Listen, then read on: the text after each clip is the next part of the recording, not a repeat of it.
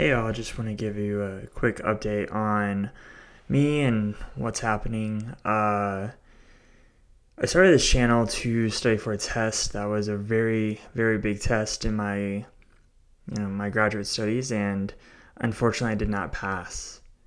What that means is I was released from my program, and I am currently not in school. And doing a podcast called The Tired Grad Student Studies Psychology without being a grad student has been kind of weird for me. Um, a little bit of background on some of the reasons why I started this podcast was one, as you can tell, I just wanted to study for this test. But also, just to give you some disclosure, I had a friend who passed away almost a year ago, and I'm actually using his mic to do this podcast. So it's sort of even a cathartic thing for me to do this in remembrance of him.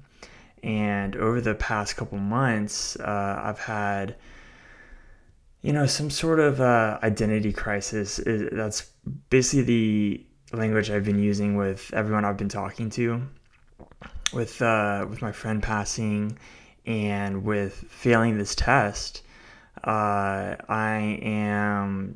just trying to figure out what that means.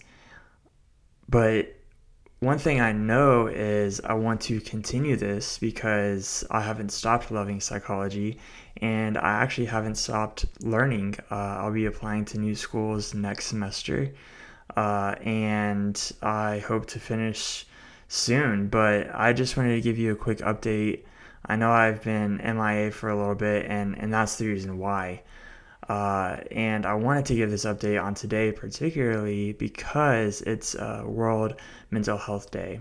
And with my friends passing and with failing this test, I just had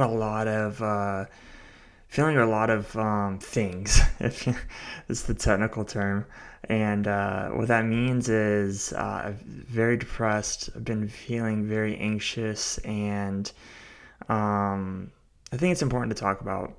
I think it's good to talk about that, and particularly for men to talk about. I'm a very big supporter of men's mental health, and I just wanted to highlight that too. That even though we don't talk about it enough, it does happen. There are men out there who do feel a lot of things and do go through a lot of pain, and they probably don't even feel comfortable talking about it. And so just wanted to be a little open with that. We would call that disclosure if you're in the therapy session. And yeah, so this channel may be a little different in the future. We may not talk about specific things, but I feel like this gives me a little bit of freedom to talk about what I really want to talk about. And that includes, just how did we get here? How did we get to this point in psychology? And we'll talk about some really cool stuff. We'll probably end out season one with the behaviorists, and then we'll move on from there. But I really do enjoy this channel, but I did want to acknowledge that, yeah, I just cracked my finger.